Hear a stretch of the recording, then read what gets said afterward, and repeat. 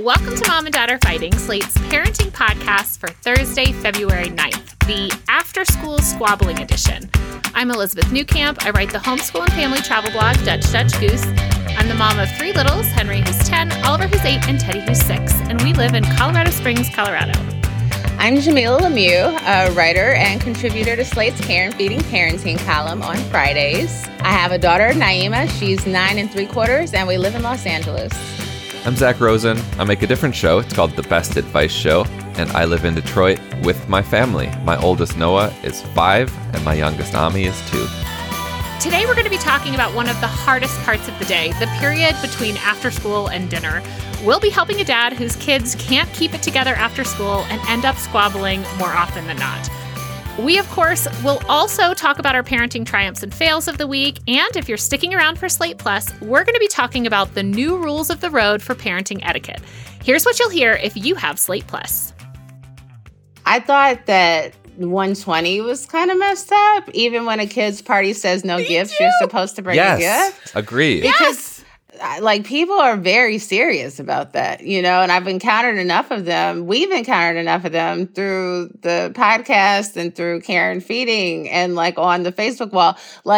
You would think it's not a big deal, but there are people that are really hardcore about no, we don't want this child being showered with gifts. And it just seems really obnoxious. Yeah, to just respect their wish. And I prefer when, folks say gifts aren't necessary. You know what I mean? It gives you the option if you really, really want to do something for them. And you also run the risk of they might not give it to the kid. So now you might be putting this child through, having to see it and know that they're not going to receive it. Why would they write that? It's not performative when we're saying we don't want gifts. It's no, we don't want any more shit in our house.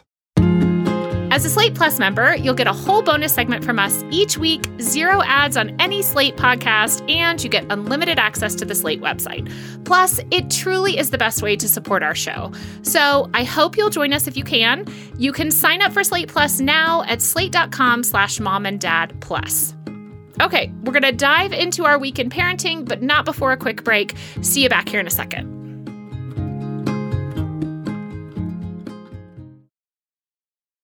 All right, Zach, what's going on with you and the family this week? So I have 2 connected things, one of which is going to prompt a question I have for the 2 of you. But the main thing is that for the last many years, I've been feeling like weekends are fucked. I don't like weekends. I'm not looking forward to them. It's weekends aren't what they used to be before kids, right? Weekends are work, weekends are planning, weekends are logistic, weekends are not restful, right? Mm-hmm. But just recently, my kids are 5.5 and 2.5. Weekends are starting to feel kind of nice. And I'm really excited about that. There's some peace and equanimity in the house. There is, the kids are sleeping decent. I'm actually excited to do my Saturday morning ritual of making pancakes. And even the kids' activities, we went to this really nice Tu B'Shvat. Tu B'Shvat is the Jewish holiday, basically celebrating the trees. We went to a community Tu B'Shvat celebration this weekend, and it was so nice.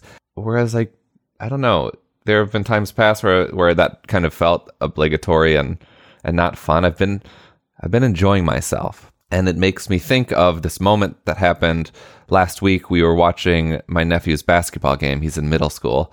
I was just running around with Ami in the hallway of the school where the game was, because he's not just going to sit in the bleachers for the whole time. And we were playing with a ball, which I still like to do. Even though I'm nearly 40, it's still fun just to roll a ball. And Ami was being very cute, obviously, because he's very cute. And this woman comes by and she goes, this is the best. This is the best time. That's the best age. And I hear a lot of people say this, that when kids are really young, this, and in the snuggle zones, it's the best age. And I mean, it's been ecstatic for me lately. It feels great. But that also makes me think so what does that mean for when my kids are 8 and 12 and 16? Is that not, I want it all to be great. Is that an unrealistic, expectation? So I'm just wondering, do you think about stuff that was great, and it's less great now? How do you think about that when people use that language? I'm probably guilty of saying that those ages were the best age, from time to time. I think that we mourn our children's previous stages throughout their lives. Yes. When they were 4, we were mourning babyhood. You know what I mean? So even though there might have been things that were a relief, like not having to change diapers or, sleeping through the night, you still miss that sweet little snuggly baby, So I feel like I miss every stage that Naima's been. And yes, though that particularly little and sweet time, this is before they start really challenging you. When they step into themselves and they turn 7 or 8 and, start having really around 8, they start having these strong opinions and they disagree with you and they have a bad attitude sometimes. It changes things, but I would still say this is a wonderful time, and that I am delighted to and really enthusiastic about loving and parenting this child. So I don't think that goes away. I think it becomes more trying in certain ways. There's nothing like somebody who's just the snuggle stage, you could call it, the snuggle stage kid. But my kid is still snuggly, Good. At nearly, she'll be 10 next month. She still gets in my lap. She is a sweet, snuggly thing. And some of that is, part of her being a kid who's lived through the COVID era. The ones in her peer group are in a slightly different place developmentally than they would have been, But I'm enjoying this extended snuggle period, and I hope it lasts forever. Yeah. But I know that it's always going to be great loving her. So I don't think you're going to enjoy parenting less. I just think there's going to be something about it that you're going to probably really miss. Yes. Beautifully said. I think as a self-protective measure, we forget a lot of the bad stuff, right? Like I think that about childbirth all the time. If I had remembered truly, I may not have had subsequent children. And I think that about a lot of this. Like it's so easy to look back and see a little kid running down the hall, right? And be like, oh, I wish my kid is different now. They don't do that. And like Jamila said, mourning. I, though, live in fear of spending too much time looking back and thinking about things that have passed. And so I constantly need to think about the positive things that are coming. Yeah. I sometimes have a hard time looking back too much, even at pictures or things like that, for fear of being sad, which I know that is enough to unpack in many, many rounds of therapy. But it does keep me, like Jamila said, saying when they were that age, I felt gosh, I can't wait to share these favorite books with them, or I can't wait to share this with them. And how exciting when he can throw the ball, right? How exciting when you can go play an actual game, or when they all can play a board game, or you all can actually have a family movie night with a movie you want.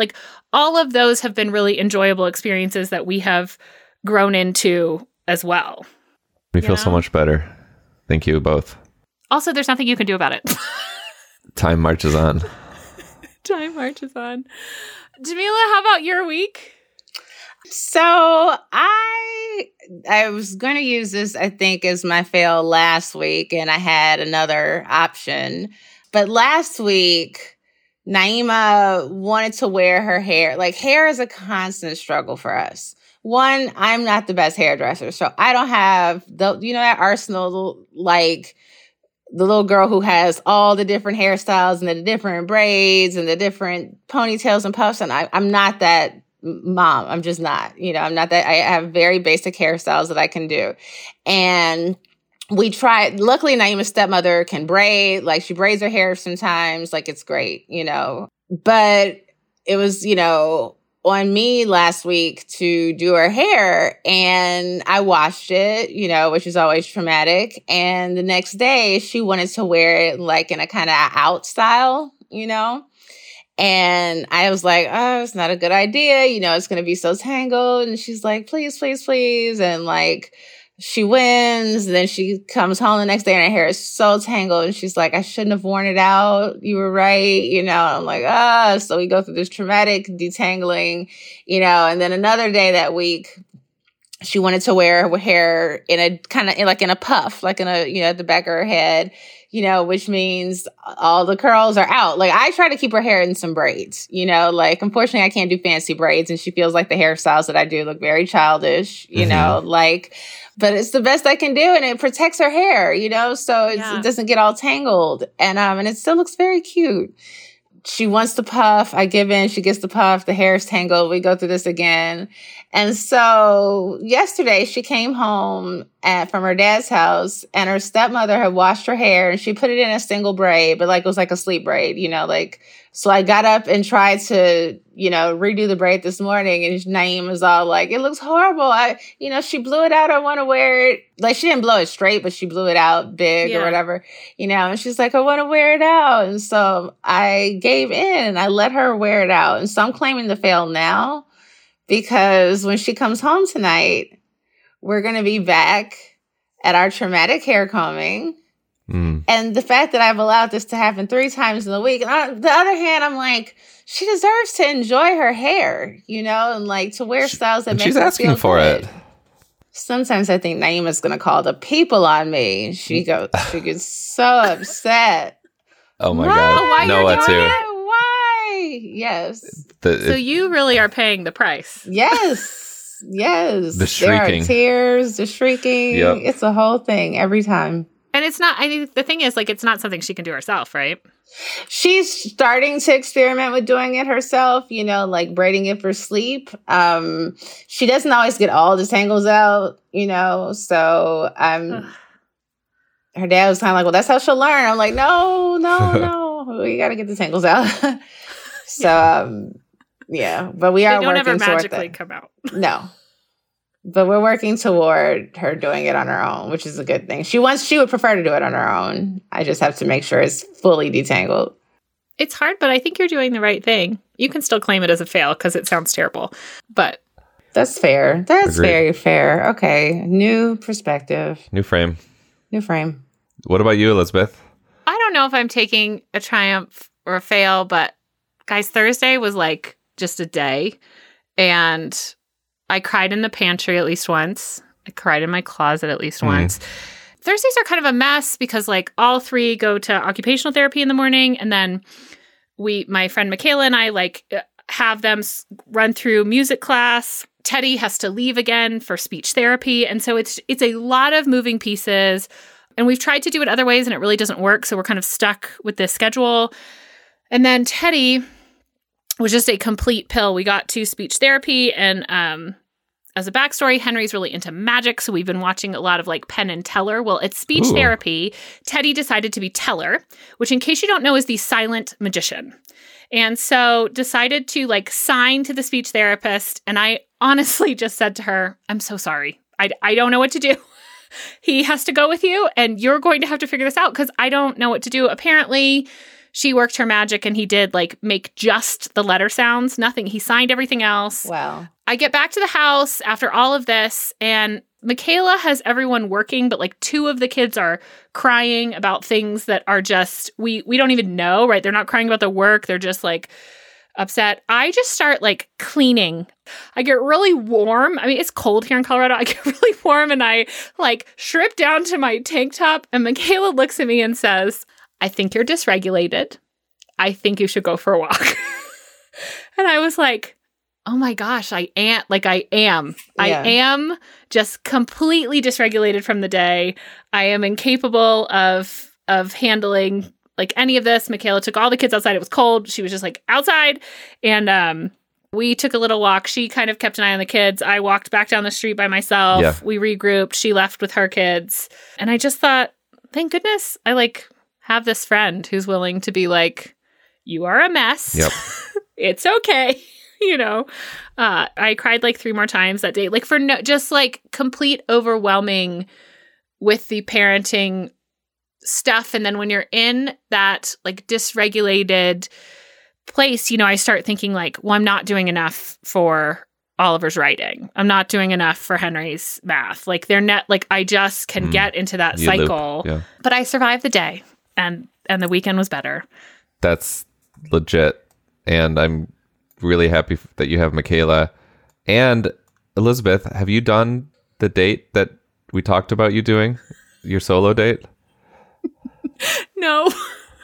That's probably why I'm having a breakdown. It's time. It's definitely time. It's so important, Elizabeth. You have to just do it. All right, guys. Well, I'm going to take my day. I'm going to report back next week that I did something. Yes. Even just 2 hours on my own. It's going to happen. Good. So on that note, we're all going to take a quick break. It won't be 2 hours, though. We'll see you back here for our listener question.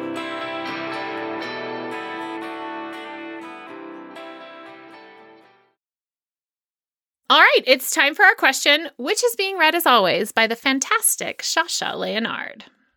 Dear Mom and Dad, we have a 6-year-old son and a 3-year-old son. Our 6-year-old was homeschooled last year, but loves school this year. His teacher constantly gives him great reviews for his behavior and enthusiasm for learning. Unfortunately, our difficulties begin when he gets home from school. Our 2 boys cannot seem to coexist for more than a couple of minutes before they start arguing and fighting. I cannot step away for a few minutes without having to come back to intervene. It's so difficult some days. My wife and I take one each just to keep them separated. But typically, they both want to be with their mom, and she's usually preoccupied. Our 6-year-old does not seem to have much patience with his younger brother. He gets frustrated when his brother can't play like his classmates. I've tried to explain that they're not in the same place developmentally, and he needs to adjust his expectations. To be fair, his younger brother will tantrum, lash out, and make impossible demands of his big brother, all of which provoke and can lead to their clashes. I wonder if part of this stems from my 6-year-old being tired after school, and I tried to encourage some alone time to recharge, but he usually refuses. I've also tried to encourage separate play and invite one to help me in the kitchen. Both suggestions get refused. They're only better when I'm there to referee, but I need to get the household chores done. How can we get through the difficult hours between after school and dinner? When they play well together, it's such a joy, but that's so rare these days. Thanks. Love the show and appreciate the fails that make me feel like a normal parent. Best regards, a dad struggling after school. I feel you, Dad. Thanks for writing in. I've got a couple things, and then I definitely want to hear what you two have to say. So you're making these suggestions. You're suggesting that they do some separate play. You're suggesting that one of them comes into the kitchen with you. These are good ideas, but I wonder if the suggestions need to be more come into the kitchen with me. Imposing some order and not letting them just totally dictate where they're going to be and what they're going to be doing there. So actually making some kind of routine, like, older boy, you're baking cookies with me, pal. And your brother is going to go play, ball with mom. That's what's going to happen. You don't have to be a fascist about it. You can make it fun, but actually, like, coming up with this plan, talking to them before, like, okay, tomorrow when you come home from school, we're going to actually do this new thing. It's going to be fun. You're going to do this. We're going to do that. So that's one suggestion. Another thing, this is just a reminder, and I know you know this, but it's not going to always be like this. Your 3-year-old is going to mature and they're going to be able to, like, enjoy the same thing together. But this is just a tough age where a 6-year-old is really advanced in a lot of ways, in ways that the 3-year-old isn't. So there is going to be some dissonance in just what they're excited about and what they get into. So this is temporary. And then another thing, and I feel you big time on this, like, the chores need to get done, but, like, leave the chores for now. The dishes are going to get washed. The floor is going to get swept. But for now, at least for, like, the first half hour when kids get home from school, if you're fortunate enough to where it sounds like you're both there, get in there with your wife and your kids, where it might work out where the 4 of you can be together. But if not, like, leave the chores and do something and actually just focus on them for a little while. Let them know how much you love them. I'm sure you do that already. See what that does. So those are my 2 initial suggestions. But I know that you're trying really hard, it sounds like, and this certainly is a struggle. I definitely want to reiterate the part about reimagining your approach to encouraging them to do other things. And, like, I was giggling because I was like, suggestions? Yeah. These aren't suggestions. These are rules. This is what we do. This is our routine, and play with your routine. Don't commit yourself to something before, you've seen some success with it. But, like, give something a try. Like you said, older one comes and helps with cooking or has to have some quiet reading time or quiet play with toys time, but like he does need time to decompress coming from school. Like he does need to relax a little bit. And jumping right into his already wild relationship with his brother is not the best way for him to decompress coming from school. So let him sit down with a book. If they get screen time, this is a good time to use it. Don't save it for later in the day. Like, let them get it out the way now. I was going to push back, Zach. I was like, I wonder if like Dad, not push back entirely, but when you said just kind of like, the chores will be there, I wonder if this is the time at which he has to complete them, because like if his wife is preoccupied, it may be that this is, maybe part he works of nights or something. Yeah, or something. So, if there are chores that you can put aside, of course, put them aside. But if you can't, the kids just have to do what you've asked them to do. And that's simply that, or there's no ice cream. But they don't get to decide how they're going to spend their afternoons. I'm going to triple endorse the you are in charge, not them. Mm-hmm. Like, I just think kids are such bad decision makers at this time of the day that they're never going to choose the quiet time, right? They're like hopped up from school and there's a lot going on. And I think they can sense the like kind of the chaos of the situation. And not that they're trying to bring chaos, but kids tend to kind of run wild with that. Like, what can I get away with? Can I get this? I think any kind of routine here that you can set up, be it that these are the same things that happen, so you do a rotation. I think you can still, if you're big on giving choice, you can still give choice. Do you want to help me sweep the floor and make dinner? That is a choice. Do you want to play with the magnetiles or listen to an audiobook, while you play Legos? There are those choices. Yeah. But no kid is ever going to choose quiet time, in my experience. I think particularly if you want this independent play, I've talked about this before, you're going to have to give 5 minutes or so to get them into the play, particularly at these ages. So if you can schedule into kind of your mental thing, like when they come home, maybe you go spend 10 minutes sitting with your 6-year-old in his room. How was your day? Having that conversation. And it ends with a nice, like, do you want me to turn on an audiobook? Do you want me to do this? And I'll see you in 10 minutes, right? Like, I think those routines can cue the next thing, or at this time, we're going to do this next thing. And I think your chores can be built into that, and they can include the kids. I mean, assign the kids something they have to do, even if it's only semi-helpful. If everything is just a mess, use the screens, man. This is such a great time to just say, we watch this one show right now when you get home, or we listen to this one podcast episode and everybody draws, right? Like, I think there are ways that you can just say, this is what's going to happen. Yeah. And I wonder if this is pie in the sky, but it might be empowering to have a conversation with your older boy, not at this time, but when he's calm, maybe before bed, or pick a good time and kind of talk about problem solving with him. Like, I notice, after school, it's pretty hard. Like, what would make it better for you? And so you're giving them some agency, empowering them somehow to problem solve. Might be worth a shot. Jamila, what does Naima do right after school? Well, Naima is in an after-school program this year for the first time since first grade. So we usually get home around between like 5:30 and 6, and we do dinner at 7. So like if she has homework to finish, she'll do that. Otherwise, like lately we've been playing board games. I used to kind of allow, her to get into her screen, and like I would do my own thing when we get home. But the way I do it now is that we start off having time together. I usually make dinner before she comes home, so I just have to heat it up and stuff when it's time to eat. So focusing that time, I think that's a good, like, she knows she's going to get that time with you. Yeah. Yep. Yeah, one way or another. Mm-hmm. That's so nice. I think it's a tough time for everyone, though. Totally. So, yeah. Struggling dad, good luck. We definitely want to know what's working, what's not working, what else are you trying? I'm sure people out there, though, if you're listening, you definitely have ideas. We'd love to hear what you're doing with your kids after school, or how you're, handling this same squabbling issue at your house. So please leave us a voice memo, send us an email. Of course, it's momanddad@slate.com. You can also send us questions of your own. Seriously, we are here to help, and we genuinely want to know what you want to hear us talk about. No question is too big or too small. It's not too weird. So please send them in. Again, you can email us at momanddad@slate.com. And that's it for our show. We'll be back in your feed on Monday. Please subscribe to the show wherever you get your podcasts so that you'll never miss an episode. This episode of Mom and Dad Are Fighting is produced by Rosemary Belson and Maura Curry.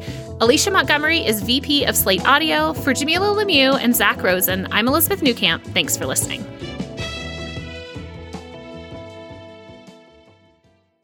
All right, Slate Plus listeners. So last week, The Cut released an article essentially laying out the new etiquette rules. It covered everything from how much you should tip to how to ghost someone. They also had a few parenting rules that we thought we'd talk about and see if we agree.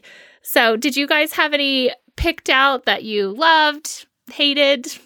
I like that first one, number 113. You can discipline your friends' kids, but not a stranger's. Catherine Geezer Morton, who writes this little vignette, talks about this happened like 10 years ago where she was at the park and her kid was playing with her friend's kid. And then out of nowhere, she hears this dad around the corner screaming at her kid and never forgot about it, obviously, because that's kind of a monstrous moment. And so she writes this rule. And I think it's a good one. Of course, like if you see a kid hurting someone at the park that you don't know, I think that's fine to intervene. But like short of that, you're not a stranger kid's parent. Yeah, you definitely don't yell at anyone else's kids. I do think it's okay at times to issue a point of correction. Yeah, discipline is the key word. I agree. A course correction, right? Given from a kind place. Yes, a kind word. Hey, guys, be careful over here, or you shouldn't be doing that. Like sometimes you shouldn't be doing that to a kid. Let them know that someone's watching. I think she's wrong about 116, or I think The Cut's wrong about number 116, which is sharing parenting advice. Oh, really? What? No, but I mean, her point is like no one wants to hear it. And I guess I feel like I didn't come up with any of this stuff that works. I heard it or someone gave me the advice. I think the caveats here are like, know your audience, right? And two, when you give the parenting advice, you have to give it from the perspective of this may not work for you. It worked for me. If this sounds like something that would fit for you, I hope this helps. And if this sounds like something that is not a good fit, feel free to leave it, right? Because I just think that not giving any advice to anyone leaves us as parents really isolated because you may be holding the key for someone else. And I think there's like offering advice and then offering kind of completely unsolicited advice. Yes. Like, I don't need your help with my tantruming toddler, right? Like in the grocery store. Right. There's a time and place for advice. You know which one I loved is number 117. Go easy when asking young people about life after high school. Like, where do you want to go to college? Or like, I hated all that shit. And even in college, like, what do you want to do? Like, it's so stressful to be a teenager thinking about your future. And some kids have an answer. Most don't. Come up with a more interesting question than where do you want to go to college?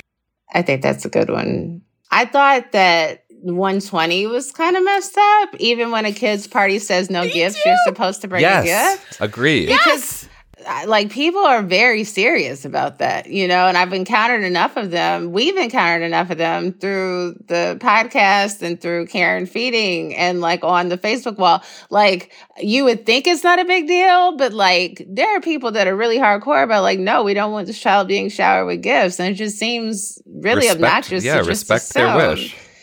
And I prefer when, folks say gifts aren't necessary. You know what I mean? Like it gives you the option if you really, really want to do something for them, but like there's a big difference between gifts aren't necessary, which means you don't have to bring a gift. It's fine. And no gifts, like, which means do not bring gifts. And you also run the risk of like, they might not give it to the kid, like you don't know how serious they are about the rule. And so now you might be putting this child through, having to see it and know that they're not going to receive it. Like, what is the point? Why would they write that? It's not performative when we're saying we don't want gifts. It's like, no, we don't want any more shit in our house.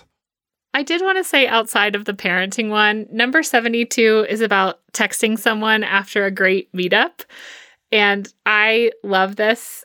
so much. And I think that since we've talked a lot about like making friends and keeping friends, I think it's such a nice thing to do. And it's something I definitely do. Like I confirm any good interaction with a text that says basically, that was a great interaction. Yep. And not everyone returns it, right? But I do just feel like I really like that sort of, I want to acknowledge that what just happened was really great. And I like how it says text within 3 hours. Like that's the rule. Yeah. Which I appreciate. Unless you saw them at night. So I think there's like this caveat. If you went out till like 10 or 11 at night, you can text them the next morning. Because the 2 a.m. text is unnecessary. Or like right after can sometimes be weird. You know, like I like to let it merit like a little bit. Like, oh, I was thinking about it and it was really nice. Anyway, text your mom friends and your dad friends. They need that kind of support. We sure do. In fact, text them even if the play date went poorly. You know, kids were a mess, but nice to see you. That kind of platonic friend flirting is wonderful. I think, yes. It's nice. I think it's good. All right, well, Slate Plus, do you agree with any of these new rules? What rules do you want to see? Let us know by emailing us at momanddad@slate.com. We'll see you back here on Monday, and be sure to join us on Thursday for another bonus segment. Bye!